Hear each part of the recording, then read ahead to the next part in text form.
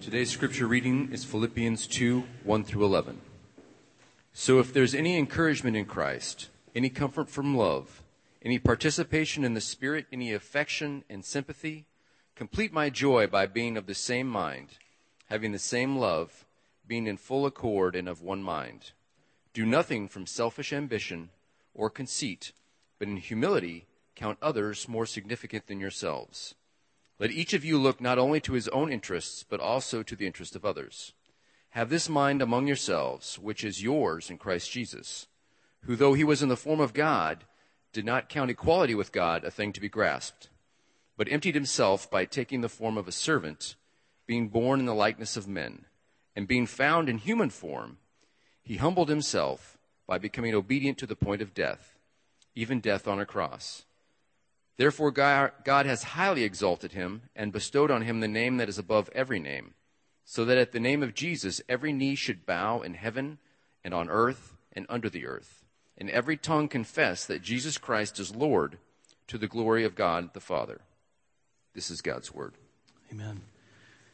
Amen. Thank you, Brent. Good morning, everybody. It's so good to see you today. I was talking to Brent before service, and he said, hey, you can tell the people this morning that you've wanted a warm and welcoming environment. And so here it is.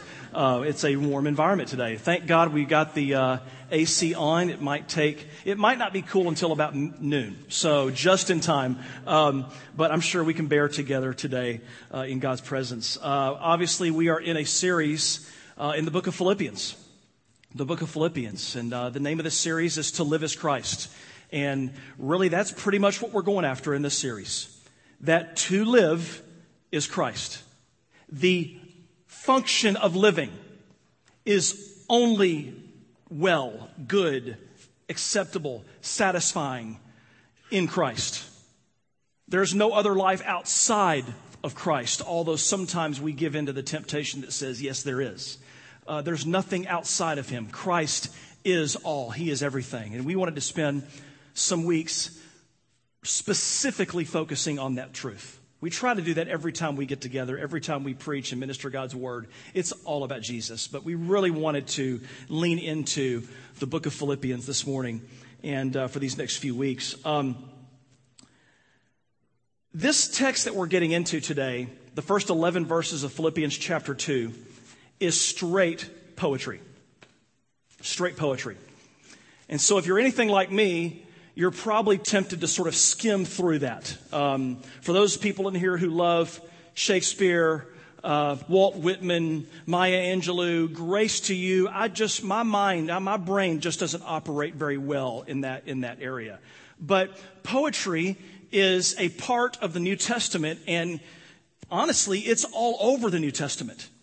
And so God is inviting us. God's actually, I think, implicitly saying, hey, I want you to engage with me on a level that is beyond just your brainwaves.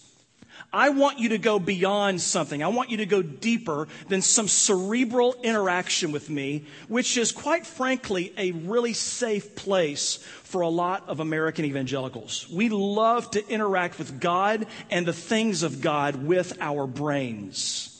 But when it comes to that feely stuff, when it comes to that subjective stuff, that doesn't make us feel very comfortable. I think we lack some power. We lack some control. We don't know where God is taking us. We feel sort of naked. We feel inept. We don't know what God's saying.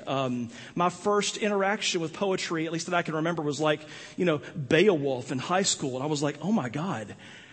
How can I get through this? How can help me escape, Lord? I don't want to do this stuff. But the more that I've grown, even though I'm still not a poetry guy per se, the more that I've grown, the more that I've come to value how rich and how crucial it is that we dive into the poetry of the New Testament.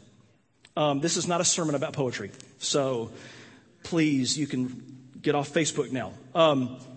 But this does beg the question, why does Paul use poetry? This Paul, this guy, incidentally, who has a rather bad rap, I think, and an unfair rap as being severe, too strong, idealistic, hopelessly idealistic. This is a man who wrote so much poetry in our New Testament. And the question is, why? With a brain the size of Paul's, why do you have to settle for the touchy-feely stuff of poetry? Why? Well, there's a few reasons. God wants us to feel Him. He does. God wants to be felt. Because God is a person. He's a person. There is a texture to God. There is a heart to God. God is not just a theorem or an equation to be interacted with. God is so much more than that. God is living. God is thinking. God is feeling. And God wants us to be with Him, and He wants us to experience Him. Truth is a person to be intimately known. I hope that every time you leave one of our gatherings, even if we don't have the coolest gathering or the most amazing things in the world, I hope that when you leave our gathering, every single one of you, our goal is that you feel as though you had an intimate encounter with the Spirit of God. We want that every single week. Now, we can't control God. We can't make God happen. But that's what we're going for, because God is a person and we must be with Him. He calls us to be with Him. Truth is a person to be intimately known, not just a set of facts to be grasped. But there's something deeper here. It's not only about feeling God. It's even more than sort of knowing God in the sense that we can say what's up and hi and feel Him and experience Him and interact with Him. It's even deeper than that, I think. Because what the poetry of the New Testament helps us to do, and all of the Bible, is this. It helps us to change. It helps us to repent. I'll tease that out in just a second. The poetry of the New Testament gives us a heart-pounding vision for God. It gives us a vision to feel. It gives us a vision to experience. The poetry of the Word of God gives us a vision that will cause our hearts to come alive. Poetry simply makes the truth of God and the person of God compelling. Compelling. And this is coming from a guy who's not into poetry, remember? So just keep that in mind. I know some of you aren't into, again, Walt Whitman, Emily Dickinson, people like that, but poetry has power. I'll give you an example. One of my favorite artists, maybe my favorite artist, is a guy named Andrew Peterson. If you follow me on social media, you know that about me. I've made that very clear. I love Andrew Peterson's music. It speaks to me. And on his latest album, The Burning Edge of Dawn, he does this song. It's the final song of the album, and it's called The Sower's Song. And what I love about the Sower's Song is it teases out some of the most beautiful truth that I personally, and you have also, some of you, have staked your life on. And that truth is this, is that we live in a world that is undermined by sin, the satanic, and brokenness. And one day, Jesus will appear. He will return. And when He does, He will make all things new. You heard Robert during the prayer after worship this morning refer to the new heavens and the new earth. Those of us who are faithful in Christ Jesus, will be resurrected and given new bodies. And we with Jesus will not live in heaven on clouds for eternity. We will not. We will live on a new earth with real bodies. Blood pumping through our veins, and we will never decay or see corruption. We will live forever under the gentle, perfect, loving rule of Jesus, and we will help Him rule the new heavens and the new earth. We will live in a world that will never, ever again be beset by sin, temptation, sickness, diabetes, back trouble, cancer. That stuff will be gone. Eradicated totally and completely forever. Forever. That is our hope. That's what the Bible says that our hope is. But Andrew Peterson doesn't have a song where he says it that way. Jesus is coming back. He's going to make a new world. He's going to give you a new body. That just doesn't feel very compelling when you hear it all the time. And so what poetry does is it helps to take truth that sometimes gets some cobwebs, gets a little bit stale, and it brings a flashlight to it, and it exposes it to us again like we've seen it for the very first time. And so I'm going to read to you. I don't have it on the screen this morning because I just wanted you to listen and I wanted you to think, maybe close your eyes and just take this in. I'm going to read you a few lyrics from this song. I'm going to read it slowly. And I hate it that I can't have the melody playing behind me or I can't sing as good as Andrew Peterson. But I think the words in and of themselves are good enough to stand alone here. Listen to this. Again, it's from the song, The Sower's Song.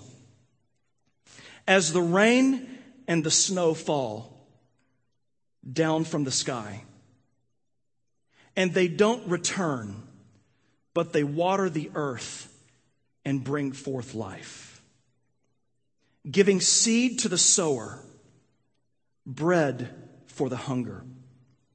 So shall the word of the Lord be with a sound like thunder, and it will not return. The word of God, that snow, that rain, it will not return. It will not return void. This is the good part. We, the community of saints, we shall be led in peace and go out with joy. And the hills before us will raise their voices. And the trees of the field will clap their hands as the land rejoices. And instead of the thorn now, the cypress towers.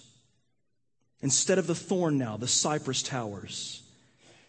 And instead of the briar, the myrtle blooms with 1,000 flowers. And it will make a name for our God, a sign everlasting that will never be cut off.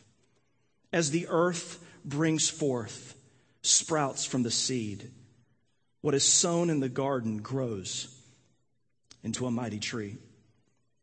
So the Lord plants justice and praise to rise before the nations till the end of days.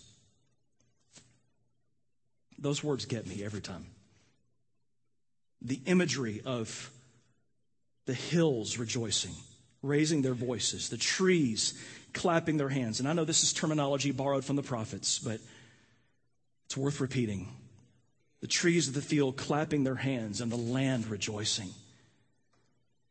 It just paints a picture of the deepest, most animal longing in our world, in our cosmos. Jesus, be with us. Jesus, heal us. Come be with us. We long for you. Every molecule longs for God. Some don't know it. Some of us don't know what we're longing for. We long for something outside of us to come in and possess us and change us and renew us and raise us up. And we turn to other things at times. But only will the Lord God be able to fill that hole, that longing inside of us. Only the Lord God. Those words get me. And so when we read Philippians 2, and I'm not even preaching all 11 verses today, just the first 4. And then as a confession, we're going to say verses 5 through 11 together at the end for the challenge. But as I read through this morning, don't just look for me to parse out an interpretation here. But why don't you join me and together let's go into God's Word and let's be with him for a few minutes. Would you? Let's be with him. Let's be with him. Just open your heart. Let's feel something. Paul wants us to feel truth in this. Philippians 2, verse 1. So if there is any encouragement in Christ, and this is very rhythmic, very poetic here. This could be set to music. You've got to keep this in mind. Paul is appealing to a deeper place than just the cerebral of the people that he's writing to. So if there is any encouragement in Christ, any comfort from love, any participation in the Spirit, any affection and sympathy. How do I know that this is poetry here? Am I to believe that Paul actually wonders if there's actually comfort in love? Is Paul questioning that there's actually encouragement in Christ? Is there encouragement in Christ? Of course there is. Paul is inviting us to feel something. He's inviting us to respond to truth. Why is he saying these things? Why? If you go back up to chapter 1, verse, I think it's 27, 127, it says this. Only let your manner of life be worthy of the gospel of Christ. He's not saying save yourself here. He's not saying if you want Jesus in your life, live a certain way and then he will come to you. He's not saying that. He's saying for those of you who are in Christ, your response to his grace should be to live a life worthy of him. So he's calling the people of Philippi to live a life worthy of Jesus. What does he mean by that? Read your Bible more, pray more, go to church, stop doing this and that. What is he saying? Well, let's read on just for a moment. He says, let your manner of life be worthy of the gospel of Christ so that... He means something specific here. So that whether I come and see you or I'm absent, here it is, I may hear of you that you are standing firm in one spirit, with one mind, striving side by side for the faith of the gospel. So when he says, I want you to live a life that's worthy of the gospel, he's not saying, Becky, read your Bible more. John, pray more. He's saying, church, strive side by side together. Be one in the gospel. This isn't an individualistic text. This is a corporate text. He is calling the church at Philippi that is rife with division. And two leaders that he addresses in chapter 4 who can't get along. And this is causing shockwaves in the church, this small church. He's calling these people to live lives worthy of the gospel. Whoa, worthy of the gospel. And he's not talking about like heresy and bad teaching. He's talking about people who don't get along. The implication, when we are at odds, when we are not walking in forgiveness, when we are not approaching our relationships with civility and care and compassion and charity, we are literally preaching a false gospel with our lives. I'm not trying to be melodramatic. That's what's happening. Just let that sit on you for a minute. Don't wait for me to get to the next point. When we are tolerating division, bitterness, ugly feelings, when we are giving into the temptation to assign evil motives to someone out of our insecurity, when we won't do what the scriptures say to do our due diligence to restore and resurrect a broken relationship, when we are ugly with people, when we are uncharitable towards people, unthankful towards people, our lives are preaching a false gospel. We're preaching against Jesus. Paul says, live lives worthy of the gospel. And what does that look like? Strive side by side in the faith. Side by side. Side by side. And so, this is what leads him to poetically say these things in the first verse. He says, so if there's any encouragement in Christ. Now, I get it that he's speaking specifically to the church at Philippi. I get that. But the things that he lists here are clearly virtues that need to be cornerstone virtues in our community. And so what I'm going to do is just tease these 4 virtues out for a couple of moments. He says 4 things. First, he says, is there any encouragement in Christ? Well, the implication is pretty clear. He wants us to be people who encourage one another in Christ. That's what community should look like. Now remember, this isn't just for you individually. Although, individually, we all have to own this. He's saying, here's what the culture of the Church of Jesus Christ should look like. Here's what your relationships and your interactions should look like in the church hallways or the school hallways. Here's what your interactions should look like on social media. Here's what your interactions should look like in your day-to-day interaction and in conversations. It should feel like this and look like this. Now remember, he's not just saying do something here. He's inviting us to feel something right now. So he says, if there is any encouragement in Christ. Whoa. What does that tell us about the way we should do life together? What does it mean to encourage one another in Christ? I was talking to a friend last night and he was telling me, he said, the Lord spoke to me years ago and told me that I am to be an encourager. And he said, I've got some friends that are have really impressive spiritual gifts, preachers and stuff. And he said, when God showed that to me, I was really disappointed because I thought encouraging, it's kind of soft. Encouraging? Because, let's be honest. If we had to put all the spiritual gifts on the table and say, okay, you can get rid of one of them, we'd probably say, encouraging. We need prophecy. We need miracles. We need preaching and teaching. But encouraging, that's, if I don't encourage that person, somebody else will, right? And yet we have cultures of churches everywhere that lack intimacy, encouragement, love, compassion, charity, knowing one another. It's crazy, man. It's rife. It's systemic in the American church. But Paul says here, he leads off with this. He says, there's got to be encouragement in the church. There's got to be. You have got to be putting courage in each other so that whatever fears hold you back from Jesus, you can get past those. You've got to have that in the church. You might preach good stuff, but if you don't have that, your church is broken. You've got to have that. So that, by implication, what does that mean? We've got to know each other's fears. We've got to know one another.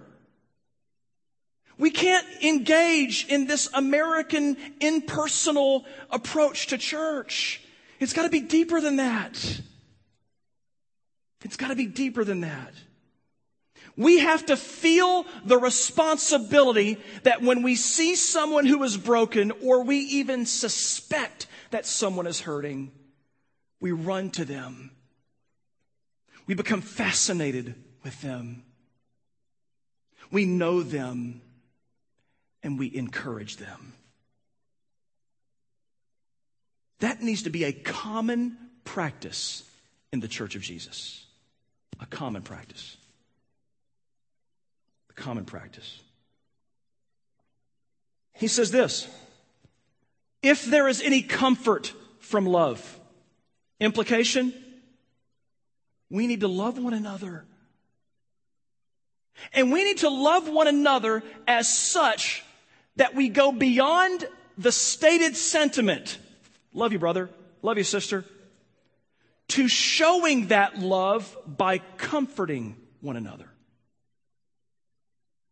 If I asked for a show of hands and everybody was totally honest, I would bet that most people in this room are carrying pain right now. Something hurts. Something is taking life from you. And what if? we began to move into people's lives, move toward people, and get to know their stories. And all of a sudden, this strange person that this person didn't know, we become part of their story, and we are a comforting presence in their lives. What if we did that? What if we did that? What if we did that? What if you did that? Doesn't matter if anybody else does. What if you did that? Again, these are fundamental traits of the church. This is what makes us a church. Without this stuff, we're just kidding ourselves. Encouragement must be systemic in our church. Comfort must be common in our church. So rather than hearing someone's brokenness and preaching at them and trying to fix them, being with them and comforting them. Notice it didn't say preach at them and fix them. Comfort them. Maybe I'm reading too much into this. That's possible. But I really like this perspective. Comfort that person. Comfort them. Comfort them. I know the temptation is to fix people because you can move on once you're done fixing them. And fixing people is so jacked up and so undermines the gospel at times because God's called us not to fix people. He's called us to be with people and love them. I'm not saying accept brokenness and sin and stuff like that. But so many times we race to try to get to the solution. And we're showing people we don't want to be with you. You're a task. You're a chore. Once we get you fixed, then we can move on, and I don't have to face your brokenness and carry that around because that's too hard. God has called us to know one another as such that we suffer by carrying one another's brokenness. And that's why at the end of Philippians 1, Paul says that God did not only give you the gift or the stewardship of faith, He's given you the stewardship of suffering. And he says that generically to all Christians, not just people who suffer for preaching the gospel. You are called to suffer. How are you called to suffer? Well, the context of this is very clear. By comforting and encouraging broken and banged up brothers and sisters in Jesus. By being together.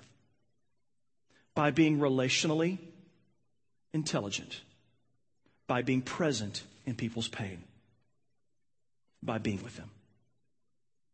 Then this next one comes along. Man, this gets even more touchy-feely. Oh boy, this is some tough stuff. It's so much easier to watch football or basketball right now. He says, if there's any participation in the Spirit, any participation in the Spirit. Why did he say it that way? Because poetry has a way of calling us to look at something differently. He didn't just say pray together. If he said pray together, here's what it would look like. We'd have a dinner together and we'd say, Dear Jesus, bless this food, even though it's already blessed. Thank you for it. And yada, yada, yada. That's what it would look like for us. Because our hearts are always drifting away from intimacy to callousness. So he says that one of the virtues and the cornerstones of the church is not that we just do spiritual exercises together, but we participate in the Spirit together. Together, we intimately push into the presence of God. And we sit there together. Chris, what on earth does that look like? I'll tell you in a second. But I'm just asking you to open your heart and let the weight of God, of the authority of God's word sit on your shoulders. Participate in the Spirit together. If you have been serving God for a number of years and you are still petrified to pray for a meal in front of people, I'm not here to scold you this morning. I'm here to tell you, have courage and take a step out beyond yourself. It's time to grow. It's time to grow. It's time to mature. If you have been serving God for a number of years and you still dodge praise and worship on Sunday mornings because it's just not how you're wired, then you need to start getting here and opening your heart and singing, because God wants to connect with you in your soul, not just in your head.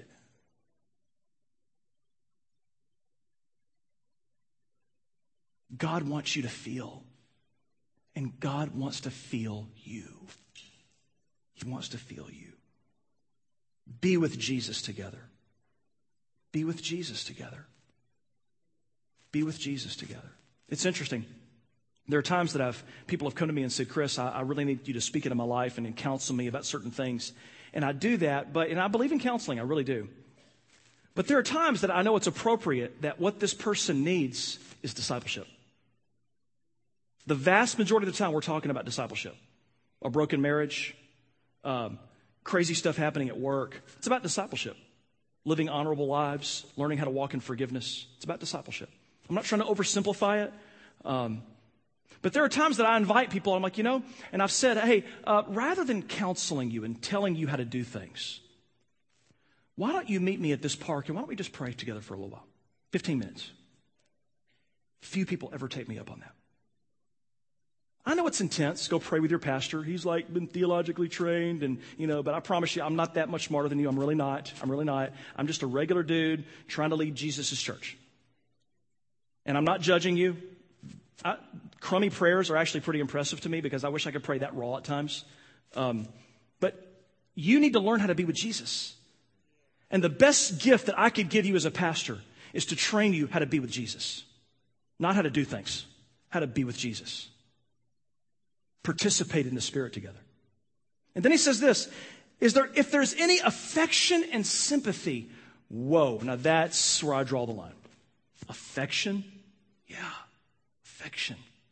I've got a friend who pastors in Washington, D.C., and he says this, he says, Chris, the language of Washingtonians or Washingtonites or whatever they're called, the language of these people is this, snark. Everybody speaks snark really, really fluently. And it makes ministry really tough. Really tough. We like to call out the big bag, ugly things that make ministry hard. Racism, crime, all that kind of stuff. Consumerism, all that. And that's low-hanging fruit. But when we really look into the church and look at what God wants to do among us, some of us really need to crucify snark. This irresistible draw towards communicating only with sarcasm, raising up walls, defending yourself, living behind this fortress, one-upping others, all that kind of stuff, dropping our guard and just being a part of a community, letting our guard down. We really need to embrace this. God wants us to experience His affection. And He wants us to experience it through His body. Primarily, through His body. Why else would the Scriptures all through the New Testament tell us over and over and over and over again, correct one another, challenge one another, encourage one another, lead one another, minister to one another, lay hands on one another? Because God wants to love us. He wants us to feel His affection. His affection. But many of us live behind walls. We won't drop our guard. I love saying to guys sometimes, man, hey man, I really love you. Like, so it's just awesome to watch some of you guys, how you react to that. It's awesome. Or like I hug you and you're like, Or the funniest one is when I turn to face you and I'm looking at you in the eye, and then the whole time in the conversation you're doing this, trying to keep me right here. And so I just follow you and I just go like this.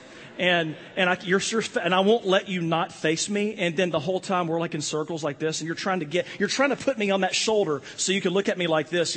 We have defenses that we don't even realize we have at times because we're in fear. We're afraid to be judged. We're afraid to be known. We're afraid to be loved. It's scary.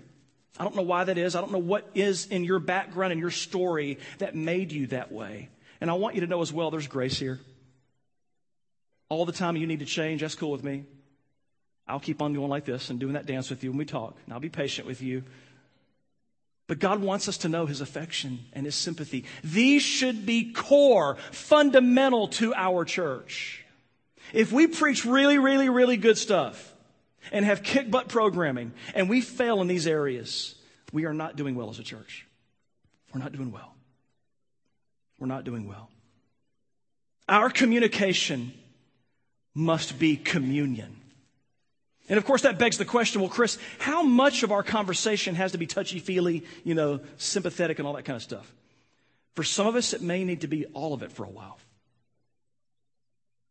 It may need to be all of it.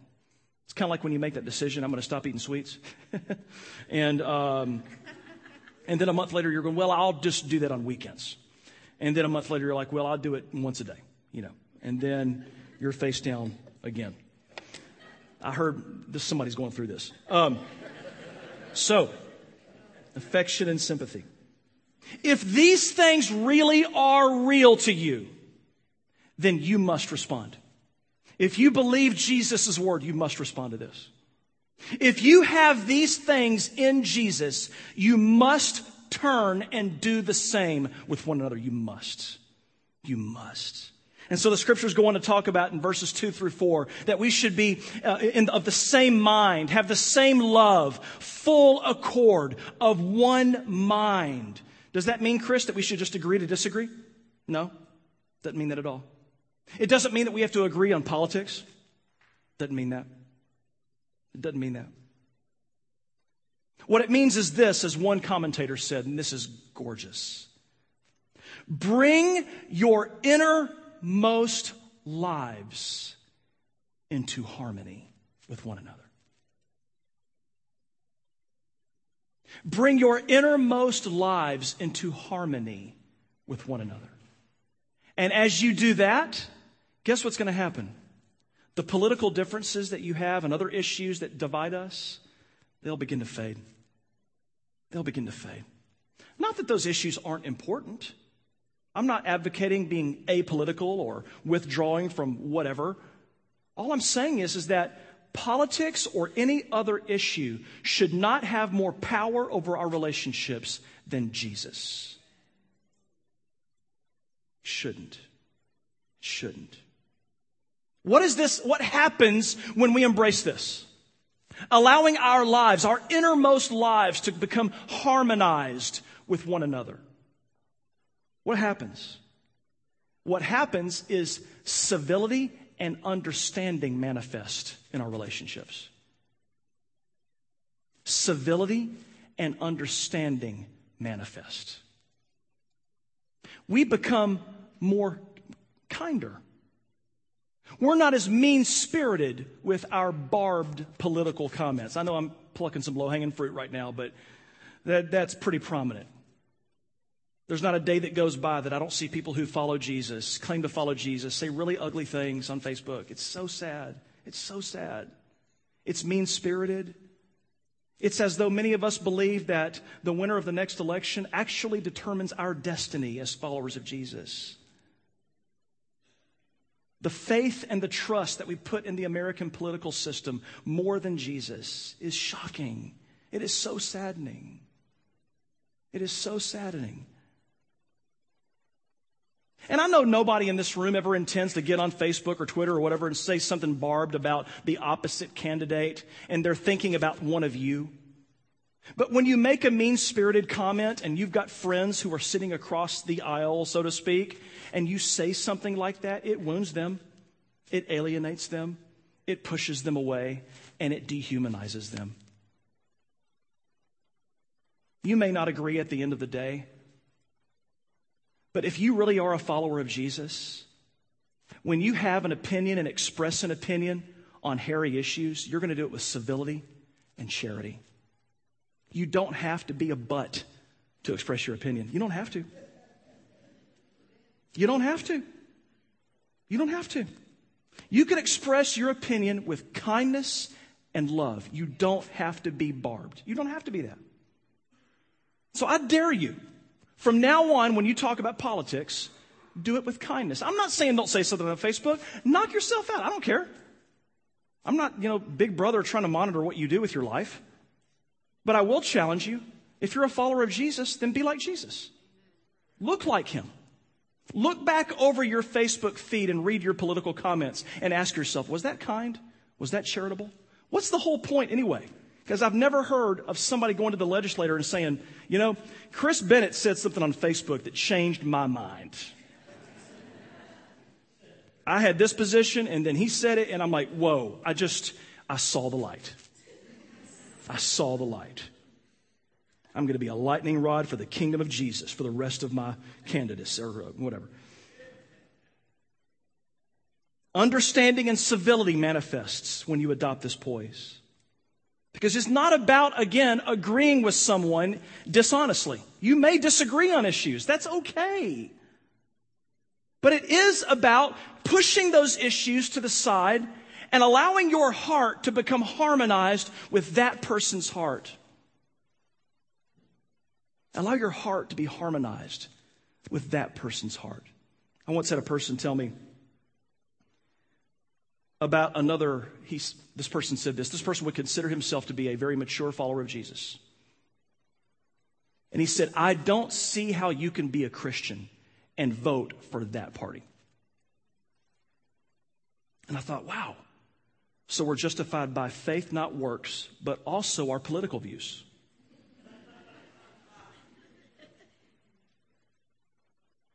And so I just asked him, I said, so do you actually know anybody that follows that party? Well, yeah, of course I know people. There's people in this church, and this person was a member here, isn't anymore. It wasn't because of this conversation, I don't think. But I said, no, like you really know people. Like you know why they vote the way they do. Like you know why. You know their position on things. Not just like you sit in the same pew with them, but you know them. He didn't answer me. It's easy to turn opponents into cartoons. Make monsters out of them. But regardless of how you vote or what your views are on certain things, there's a story that fuels that behavior. And guys, we need to know each other's stories. We need to know our backgrounds. Some of us are shared backgrounds. And we need to grow in an empathy and an understanding for people who don't come from our neighborhood, our zip code, our socioeconomic group. We need to know people like that and get in their shoes. We need our hearts to be harmonized with one another. Not for the purpose of changing their politics, so that we can live lives that will honor the gospel, and we can walk shoulder to shoulder, hand in hand, in promoting the gospel of Jesus, the faith of the saints. This is why God brought us together. And this is why Paul had to get poetic. Because he couldn't just start fussing at people. Hey, listen, y'all disagree, but get in the room and figure this out. He didn't say that. He called us beyond our brains to our feelers. Feel this. Feel people who are different than you, who don't think the way you think, Bring your innermost lives into harmony. And so what I'd like to do to finish this message is for us together to quote together worshipfully and reverently verses 5 through 11. This is one of the oldest creeds in the Christian faith. This is who we are as followers of Jesus. And I want you to feel this. Because some of us are saying, well, Chris, what about the ways that I've been wronged? What about the ways where I lack vindication, where I've been done wrong? What about that? Well, this text addresses all that. This text addresses the community of believers who just don't see eye to eye on certain things. This text addresses that. And so if you would you just reverently and worshipfully read through these verses with me? Again, Philippians 2, verses 5 through 11. Let's begin. Have this mind among yourselves, which is yours in Christ Jesus, who though he was in the form of God, did not count equality with God a thing to be grasped, but emptied himself by taking the form of a servant, being born in the likeness of men, and being found in human form, he humbled himself by becoming obedient to the point of death, even death on a cross.